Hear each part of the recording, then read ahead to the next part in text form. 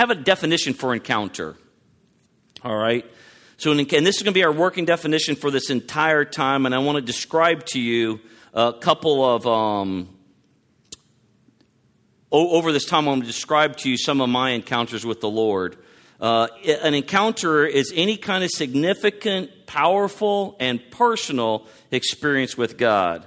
So an encounter would not be, I sang a song that I liked in worship, okay? An encounter wouldn't be, I encounter God every Sunday as a part of a ritual, because that wouldn't be significant. That wouldn't be, this was something right here, and it has to be personal. It can't, you can have a gift flow through you without having an encounter, just because the Lord naturally wants to use us as a vessel. So you can give a prophetic word and something amazing can happen, and you don't actually receive something from that. You've given something, but you haven't then had an encounter that actually helps you live in an overflow. All right? So it's a moment of time spiritually, emotionally, mentally, or physically where you can point to say, right there, I experienced God. A dream would be, right there, I experienced God. A God dream, not just any dream. Not like I was rafting down a river and I fell in the water. I thought I was going to die, but I was saved and I fell in love, and that's the person I'm married to. It's not a dream. It's a God dream can be an encounter. It can be a message that's preached. Like, poof, something happens. It's significant. Something switches. You get it. The lights are turned on. You've encountered. The Holy Spirit has taught you something in that moment. It could be emotionally, where you're reading something. And it's just, you just want to begin to weep. And crying is something that men definitely try to always stuff down. And to be really aware of the tenderness of the Holy Spirit, the tenderness of what your body is telling you that God is trying to speak to you, and then allow yourself to cry, to feel that. That's a God encounter. And we're supposed to have more and more God encounters than we actually do. So I shared a long time ago a God encounter during a workshop at Gateway, where it was an exercise. They said, and in my mind, I'm going, I never see anything. So I close my eyes. I'm trying to be real, just receive. I close my eyes, and the Lord gives me an immediate sense or a picture of me working out in this field. You say, this is the field here, and I'm out in that corner. It's all fenced in. It's all a harvest, and I'm out there working. I'm sweating. I've got my whatever that thing was called, my wheat harvester. What's it called? It's my sickle. That's right. I've got my sickle, and I'm wiping my brow, and all the way in this corner, there's a plantation home, and the Lord's sitting inside in air conditioning, sipping some coffee or some tea or something like that, and some fine china. He waves at me. I wave at him. That was an encounter that rocked my world, because I saw that, and it doesn't mean anything, does it? But to me, I'm thinking the Lord's going, good job, good boy. You're out there in the field working your butt off. Good for you, man. That's what I built you for. Instead, God's saying, hey, what are you doing way out there working? I called you out. You're my son. You belong in the house. And I began to weep and weep and weep, and I could barely walk up on that porch and walk into that house. And that's an encounter I had that was just a manifestation spirit. I had one years ago, probably 30 years ago. I was at Bread of Life Church with Dusty Kemp. It's now New Life. Dusty passed away, and his wife Mary is pastoring that church. And I had a God dream image in my head that I had a head. I had a giant head. I mean, it's like a big potato head. And my head's pretty big, all right, but this was giant. But my body was really weak and emaciated, like no muscle. Like I could barely walk around with that giant head. And I felt like the Lord say, get out of the church. And I couldn't get out of the church. And I'd bump my head, and no matter how I moved my head, I couldn't get out of the church. And the Lord right there was like, you are in sin with an idolatrous spirit towards intellectualism. And boom, from that day on, I've struggled not to read certain things and not to know certain things, because I'm prone to go learn about God through a book and not learn about God through an encounter. And it saved me intellectually, and it saved me emotionally. And for 30 years now, it's been a journey to continue to connect with God in a very real spiritual and emotional sense, not just intellectual. I'm not against the intellect at all. That's supposed to be a partner, submitted and surrendered like your emotions to the Holy Spirit.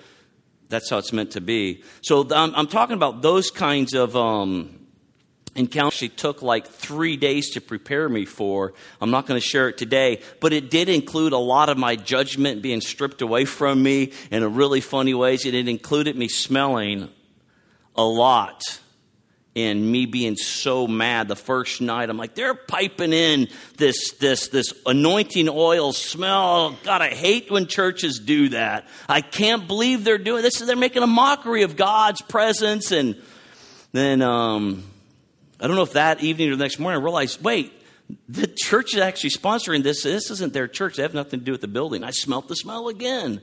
And then later on after lunch, I smelt this. And it's all 3 different smells that are like real vibrant, healing oil smells. And it took me like 3 or 4 times of smelling it. I started going, oh, wait, maybe this could be God. And it's outside of my experience to smell anything like that. And so I started taking deep breaths of it in, and the Lord did something through all of that ended in dessert that I'll share later in a couple weeks when I process a little bit more. So that's the encounter. So the definition: any kind of significant, powerful, or personal experience with God. And I have 3 declarations I want you to make. I am designed for God encounters. I have a right to regularly encounter God. I have a right to regularly encounter God. I am a new creation, which means new God encounters. I am a new creation, which means new God encounters. See, what I've done most of my life is taken pride in the fact that I don't need to sense God to believe in God. I don't need to experience what other people might need to experience. I've taken pride in that. I don't need to shake. I don't need to fall down. I don't need to sense him. I just follow faithfully that obedient servant boy in Scripture. And that strips you a lot of relationship. That strips you a lot of the joy of the journey of relationship that we're meant to have. I am meant to experience God. And the key scripture for today, and I don't know if it's going to be for this entire time, is 2 Corinthians 5:17. And I'm going to use that. Then I'm going to talk about Romans 12, and we'll end in Galatians. But 2 Corinthians 5:17 says, if anyone is in Christ, he is a new creation. Look at your neighbor and say, you are a new creation. Point to yourself and say, I am a new creation.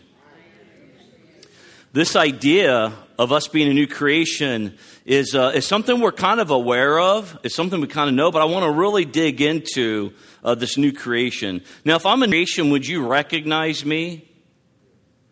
You probably wouldn't. Let me talk about that for a minute. So, if I'm no longer human, then what do I become? Well, that's a good answer. I become something other than human. So a human probably couldn't recognize something that's not a human. So most of us have difficulty recognizing the Holy Spirit because we're walking in our old creation mindset. We're seeing from our old creation mindset. So if I'm an entirely new vehicle, let's say I'm not my Mazda CX-9, but I'm a Ford F-150 pickup truck, but I'm still a vehicle, right?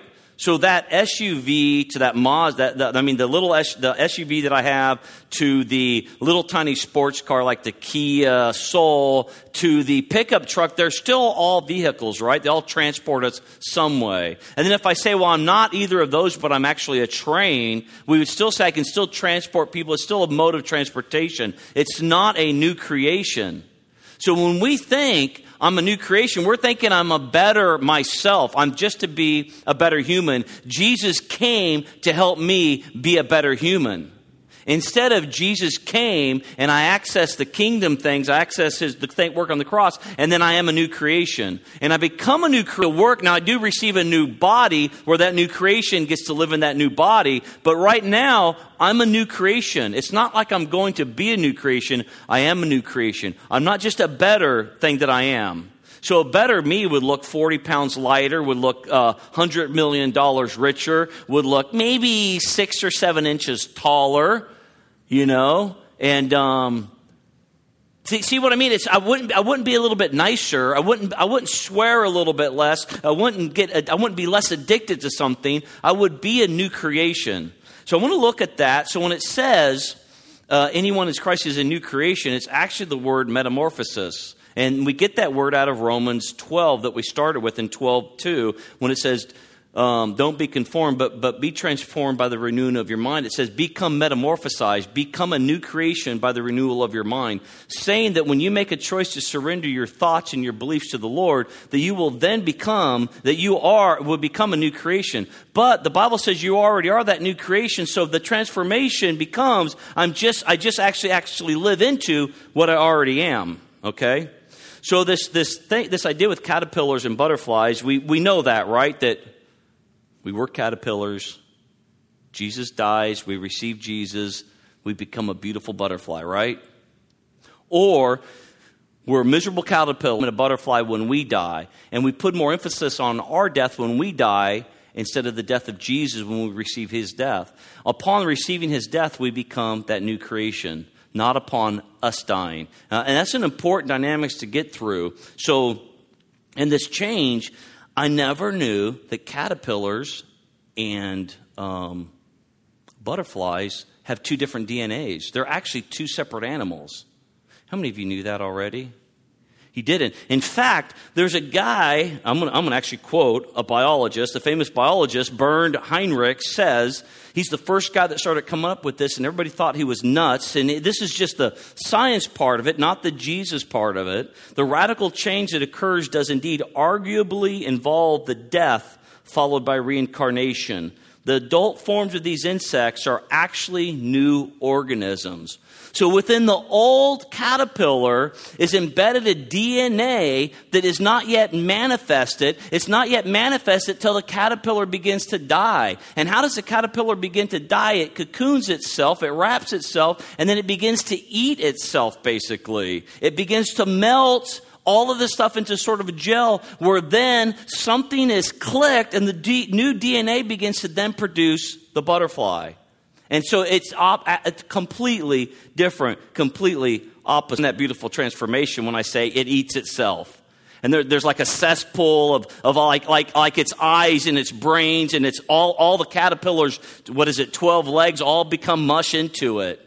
All right? And it's beautiful, yes, but it's a brutal display of one animal becoming another animal. And we had this brutal and beautiful display on the cross. Where because of his death and burial and resurrection, we are then resurrected with him into a new life. It's not a life to come, it's a life right now. And in the same way, the cross took the whole old system, the old caterpillar life, the cross takes all of that and rechanges it into the butterfly life. Now, unlike the butterfly is completely released from the caterpillar, and it flies away. And we view a caterpillar as something we would squash, we would squish, we go, step on it, get out of there. And we view the butterfly as beautiful. Unlike that, we are still the beautiful, perfect new creation, the spiritual man that we are, embedded in that flesh. Not yet released. We will be released, but we're told in Scripture, when we're told that we're perfect, when we're told we're seated in the heavenlies, we're by location. We're seated there, but we still have the flesh to deal with. But the Bible tells us constantly, we're not going to cuss, I'm not going to drink, I'm not going to fornicate, I'm not going to punch somebody, I'm not going to do these sinful things. We focus on, I'm a new creation. I'm beautiful.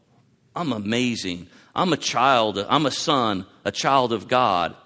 And the death of the caterpillar releases the DNA of the butterfly. The death of Jesus and our participation in the work of the cross releases the DNA of heaven within us. And you can look at Romans 6, 4, and 5. I'm not going to read that right now. Till we become new creations. It's not we will be, we are.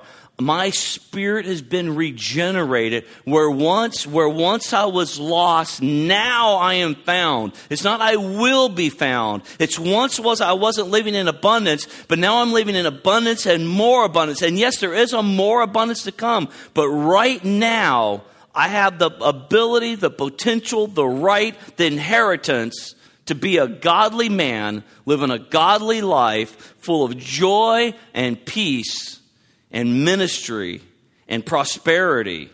I have that right. I have that place. That's what I was designed for. As a caterpillar, I was designed to basically eat everything around me and eat so much that that nobody likes me around. As a butterfly, we plant plants so butterflies come and land on them.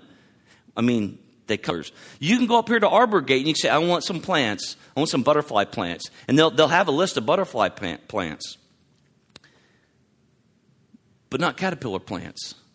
So as Christians, we begin to see ourselves as a new creation. We begin to walk in that identity. When you begin to move towards anger, you're like, what am I doing? I'm a new creation. New creation doesn't do that. That dead man, oh my God, Mom, that dead man's addicted. My flesh is addicted. But you know what? I'm not going to listen to my flesh. I'm going to listen. My new man rules me, and my new man is surrendered to the Holy Spirit, and it's all lines up to heavenly, and then I become a conduit just regularly in how I live my life. I become a conduit. So, the caterpillar lives a life, then it dies. The butterfly emerges and lives. It sounds like the scripture that we must die in order to live, and then when we die with Christ, we'll surely be resurrected with Christ. And the resurrection with Christ is a now moment, not a later moment after I die. Although there's another level of that. But we can't take all the good stuff. I want you to hear this. We don't get to take all the good stuff and put it upon our death. When I die, it'll all get better. It's upon his death. When I receive his death, it all begins to get better. And I tell you what, it's a whole lot better to stop being a drunk because the Spirit of God has moved upon you and the Spirit of God is so heavy upon you, it's pushed out your desire to drink, than to by your own willpower to will yourself not to drink and still have a stinking thinking on you. It's the same all the time. It's way better to have the Spirit of God, an encounter with God that brought you into the kingdom, that brings you into the family. It's way better to keep having these things, the encounters where you experience fearful levels that I'm prideful, or God says you're lazy, or God says you're lustful, or God says you're mean-spirited, or God says it's way better to encounter the loving God that then shows us and also delivers us from that, than to sit here and always be working really, really hard and to be tired over and over on that rat wheel, to be tired over and over, exhausted because I can't get my flesh under control. But when you begin to focus on your flesh, you will wrap your world around your flesh. And you will center your world about looking at your flesh. But as Christians, we say, I'm gonna wrap my spirit around everything, and I'm gonna be centered on my spirit. My spirit will define who I am, and then I'll hear from heaven, and the Lord will give me my design and my destiny, not my still in a painful, messy throw of process. And it can feel really bad, and it can be really, really loud as our caterpillar is being decimated and turned into soup, and it can feel like that's all we should focus on. But we should focus on that little tiny hope of our spiritual DNA, of our new creation, in the very worst of times. And so when Satan comes and says you're worth nothing, that little hope, instead of going, oh my God, I'm not worth anything, and agreeing with the devil, you say, no, I am worth everything. I am a new creation. And we begin to focus on the little spots, and we begin to increase that. And then that soup of our old caterpillar, our old flesh, begins to fade away. So look at your neighbor and say, you are a new creation.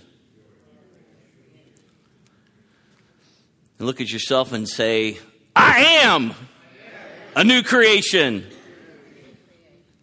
You are. And if we could get that. See, what we do is we often focus, oh, my back hurts, or my head hurts, or I have no money, or I have no friends. We're focusing on all the dead caterpillar stuff. We're focusing on things that dead caterpillar provided for us. I have no friends, I have no future, I have no hope. But instead we of where they ate. That's all they see. It's like that big. Caterpillar world's about that big. I don't know how they sound when they eat, but I'm imagining it's like, Along there. What does the caterpillar get to see? Beauty, man. He's flying all over. He's fluttering all over. He's seeing flower to flower, home to home, backyard to backyard. Man, his whole world is open. When you see a caterpillar, you flick it off. You unless it's a nice little cute fuzzy one, but mostly we step on it because we call it a grub or whatever. See a caterpillar, it's like, oh, there's a caterpillar. Come on and see the caterpillar. And all of heaven is saying, come on and see Joe Rios. Just look at Joe. Joe's beautiful. Look what Joe's doing. The kingdom is never saying, oh, look at Joe. I can't believe what Joe's doing. I can't believe what he did. He's always like, man, look what he's doing. Look who he's becoming. And we need to agree with the kingdom of heaven about what's going on inside of us. And yes, you're fighting the caterpillar, maybe. But what I want to tell you is quit fighting the caterpillar. Start celebrating the butterfly. Start living and thinking and talking like the butterfly. Would the butterfly that you are, would the new creation that you are, hold on to bitterness, hold on to pride, hold on to resentment, hold on to racism, hold on to all of these things within a certain people group, hate liberals or hate conservatives or hate Republicans or hate Trump or hate Obama? Would your new creation do that? Your new creation would be out, man. It would be floating around, not on the winds of the world. It'd be floating around on the winds of the Holy Spirit. And a new kingdom with a new vision that we're going to talk about that Encounter brings. Encounter brings a new vision, a new sight, a new way to see. It's not just spiritual gifts, which it does bring. But see, what happens is we have this idea of the kingdom is that the kingdom's going to come. It's going to give me a couple tools, a couple things. And that is true. It does give us those things. But we also are meant to step into the kingdom because of God Encounters. And then from the kingdom, we view what's happening in the world. And we begin to declare the good that's happening in the world. We become those people. And Jesus makes it possible. He makes it complete. Now, we do celebrate death when it comes in our own bodies because it's another level of completion. But we cannot forget the completion that's gone on upon the death of Jesus. And that's why our surrender all the time to His voice, And I don't mean surrender to don't dance, don't drink, don't chew, and don't go with girls who do. I don't mean that. That's probably some good rule. Kingdom rules. And there are kingdom rules. And we're in a weird, sloppy period of grace. And I believe in a radical, ridiculous amount of grace. But it's not grace that says do whatever you want. It's grace to have the ability to walk in those kingdom rules and have those kingdom keys. We should all be walking around with that chain here with our kingdom keys jangling around. Jangle, jangle, jangle. There's a spirit of fear here. I've got a key to lock that up and throw that outside. The spirit of poverty in my family, I've got a key that's going to unlock the treasures of heaven into my life, into my family. We should have those keys. So we will have God encounters in heaven, and they'll be mind-blowing, but we're meant to have God encounters here. So, all right, so the imagery of us being creations, new creations is also, and stop fighting this old self, is seen as inheritance. I want to end on that. And I want to turn to Galatians 4. Galatians 4, 6 and 7. So imagine that your father or mother or grandparent has passed away. Somebody has passed away that precedes you. They've left you a substantial inheritance. You've read the paperwork. You know that there's to people about the paperwork. You say, I have the ability to help you. I have the ability to live a better life. Here's the paperwork. Look at what I'm showing you. But yet you never access those millions of dollars. You never claim those millions of dollars. That's what most of us do on this side of heaven. We get saved. We find out that our father is owner of a cattle of 1,000 mountains. That means super wealthy. And we never access any of that wealth spiritually, emotionally, intellectually, or practically. We never access any of that wealth. And we say, well, when I die, it'll get better. But there's an inheritance that's to be had here on earth. this is just a side note. I shouldn't have used $9 million. I should have used a different amount. So there's this lady who left her inheritance to her dog. Carlotta Leibenstein left her money to her dog. It was $80 million. $80 million to her dog. I was reading about it, and the dog hasn't used it a lot. So it's accumulated almost double in the time period the dogs had the money. And the dog bought a house in his name, Gunther III, and that money goes to him. And so what we assume is that God is not as good as parent as Carletta is. That Carletta would leave her dog an inheritance, but our Lord God Father would not leave us an inheritance. There's an inheritance for us to have here on earth. So Galatians 4, 6 and 7, because you are his sons and daughters, God sent the Spirit of his Son into our hearts, the Spirit who calls out, Abba, Father. So you are no longer a slave, but God's child. And since you are his child, God has also made you an heir. You have an inheritance. The inheritance doesn't have to wait. The inheritance is accessed through faith. An inheritance is accessed through a confidence, a belief that he's a good God. Now, inheritance and wealth looks like something completely different to me. 10 years ago, I worked as a life coach for a year, and I've done some life coaching since then. And part of our process was to have you go through a period where you would write down what is wealth to you. And it was fascinating how little money had to do with wealth for me. Wealth was travel, was talking, was writing, was family. It was an interesting thing. It didn't have a financial number for it. But some people, God's inheritance is millions, is invention, is jobs, is business, is financial wealth to be a blessing. Inheritance. We have an inheritance. That inheritance is peace, it's joy, it's friendship. That inheritance is a job that you love, a future that you're hopeful for, a past that's being redeemed. All of your sins, not only, our sins don't get buried in the past, our sins are actually become our testimonies. And Herman made a comment that I was going to use. I just popped into my head about the miracles. It's the new miracles, and I felt like the Lord say, the miracles behind us are seeds for the miracles before us. And all the miracles behind us, then if the miracle behind us is a seed before us, then all the miracles behind us are going to be multiplied. So if you've seen one person delivered, you're going to see multiple people delivered. But you keep telling the testimony. You don't go hide that you had an abortion, that you had an affair, that you were an evil person, that you were this kind of person, that you were a judgmental person, that you were an unforgiving person, that you were a lustful person. You actually redeem it and you tell that story so it produces life in other people and freedom in other people.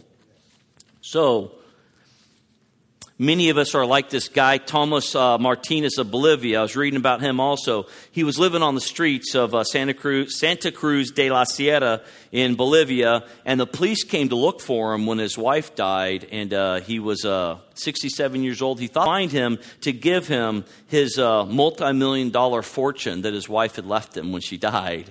And a lot of us are like that. We're running away from the inheritance of God, saying, no, I just want barely enough. Oh, no, I'm fine. And it's selfish to say, I just want barely enough. It's selfish not to pray to have the spirit of prophecy upon you. It's selfish for you not to pray for 5 people to minister to, like Denny taught last week. It's selfish for me to say, I just want enough to pay my rent. What we want to say is, I want everything you have for me, I want. Everything you have for me, I want. Any car you want for me? I heard a guy the other day said, I went to a Korean church, a minister, I went to a Korean church. They found out in California, they found out I loved fast cars, so they released me for the week a Lamborghini. I'm like, well, that's awesome. But he said, imagine me. He's like 6'3". He's a big man. He's 65 years old. He goes, do you know how you sit in a Lamborghini? You don't. He said, you fall into it when you're my size and my age. He said, I had to go to a chiropractor when I left that church. But it's a blessing thing. Let the Lord give you. Just reach out your hand and say, God, I want all of it. I want all that you have for me. All that you have. I used to say, God, I just want this, I just want that. And then he has to begin to strip you down, your pride that says, oh, I don't need very much. But then you're saying, let me be in control of what you give. Every demonic person you want me to have, every sickness you want healed through my hands, I want it. Every dollar you want to give me, I want it. Every house you want to give me, I want it. Every piece, I want it. I want it all, God. The next car you want to give me, I want it. But we think it's better to go out and work for it and to sell our soul for it and to slave for it. But just say, God, I want everything you want. If you want to give me favor at my job where I get a promotion, I want that. You want to give me a place in my community where I'm leading a Bible study, I want that. God, I want everything you want. You want it to blow up, to be huge, I want that. If you want it to be 8 people, I want that. If you want me to meet and minister to one person for the rest of my life, I want that. I want anything that you want. Knowing that He's a good God and He's going to give you only good stuff. Just go ahead and stand up. So I'm going to encourage you not to hide your new creation. And I don't mean show it off in wrong ways, like I'm an amazing singer or I'm an amazing dancer, but to not hide your inheritance. You are amazing at something. To not hide your design. To not hide who you are, to reach out your hands and say, I want everything. And we're going to talk in this series about the divine mysteries. It doesn't say there's a mystery, there's mysteries. Unlimited probably. In Luke 8:10 it says, unto you it has been given to know the mysteries of God. And the mysteries of God found in deep study. The mysteries of God are not found in religious ritual. The mysteries of God are found in face-to-face encounters with God. And we're going to pray for those. We're going to believe in more and more of those for the month of September, month of October. And we're going to ask for eyes and ears to see from a new perspective, a new way. It's like if you say, Cretia looked at Toyota RAV4. We've never looked at, but once you look at a Toyota RAV4 and you test drive 2 Toyota RAV4s, what do you see everywhere you go the next month? RAV4s. Before you don't see them. So we're going to open up our minds. We're going to ask the Lord to help us to open up to see. Maybe you're going to spend 5 minutes every morning and say, God, what do you want to show me this morning? You're going to go to bed at night with Him on your mind saying, give me dreams tonight of you. I don't know what it is, but this week, to really challenge yourself, say, I want these new eyes and these new ears. I want access to the mysteries. I want into this stuff. I want in, and I'll be unafraid. I'll be unjudgmental. Just go ahead and pray. So, Father, we just thank you for that. Why don't you put out your hands? And we say we want everything you have for us. Every encounter, every dream, every prophetic word, every spiritual gift. And God, I started with the me smelling and breathing in your smells manifest. We want that. If it's our middle toe shaking when you're around, we want that, Father God. We say we want all these encounters that can sound ridiculous. We say we want it. You're in it. We want it, Father God. If we just got saved or we've been saved for 50 years, we want it. We want it, Father God. We want to experience you in our emotions, in our thoughts, in our spirit, in our physical body. We want to encounter you in different ways, in diverse ways, in different places at different times. We say we're desperate for encounters. We want something fresh and new from you. Fresh and new from you. We thank you for that. Open up our eyes and ears to you in these special ways. And everybody said, Amen. God bless you.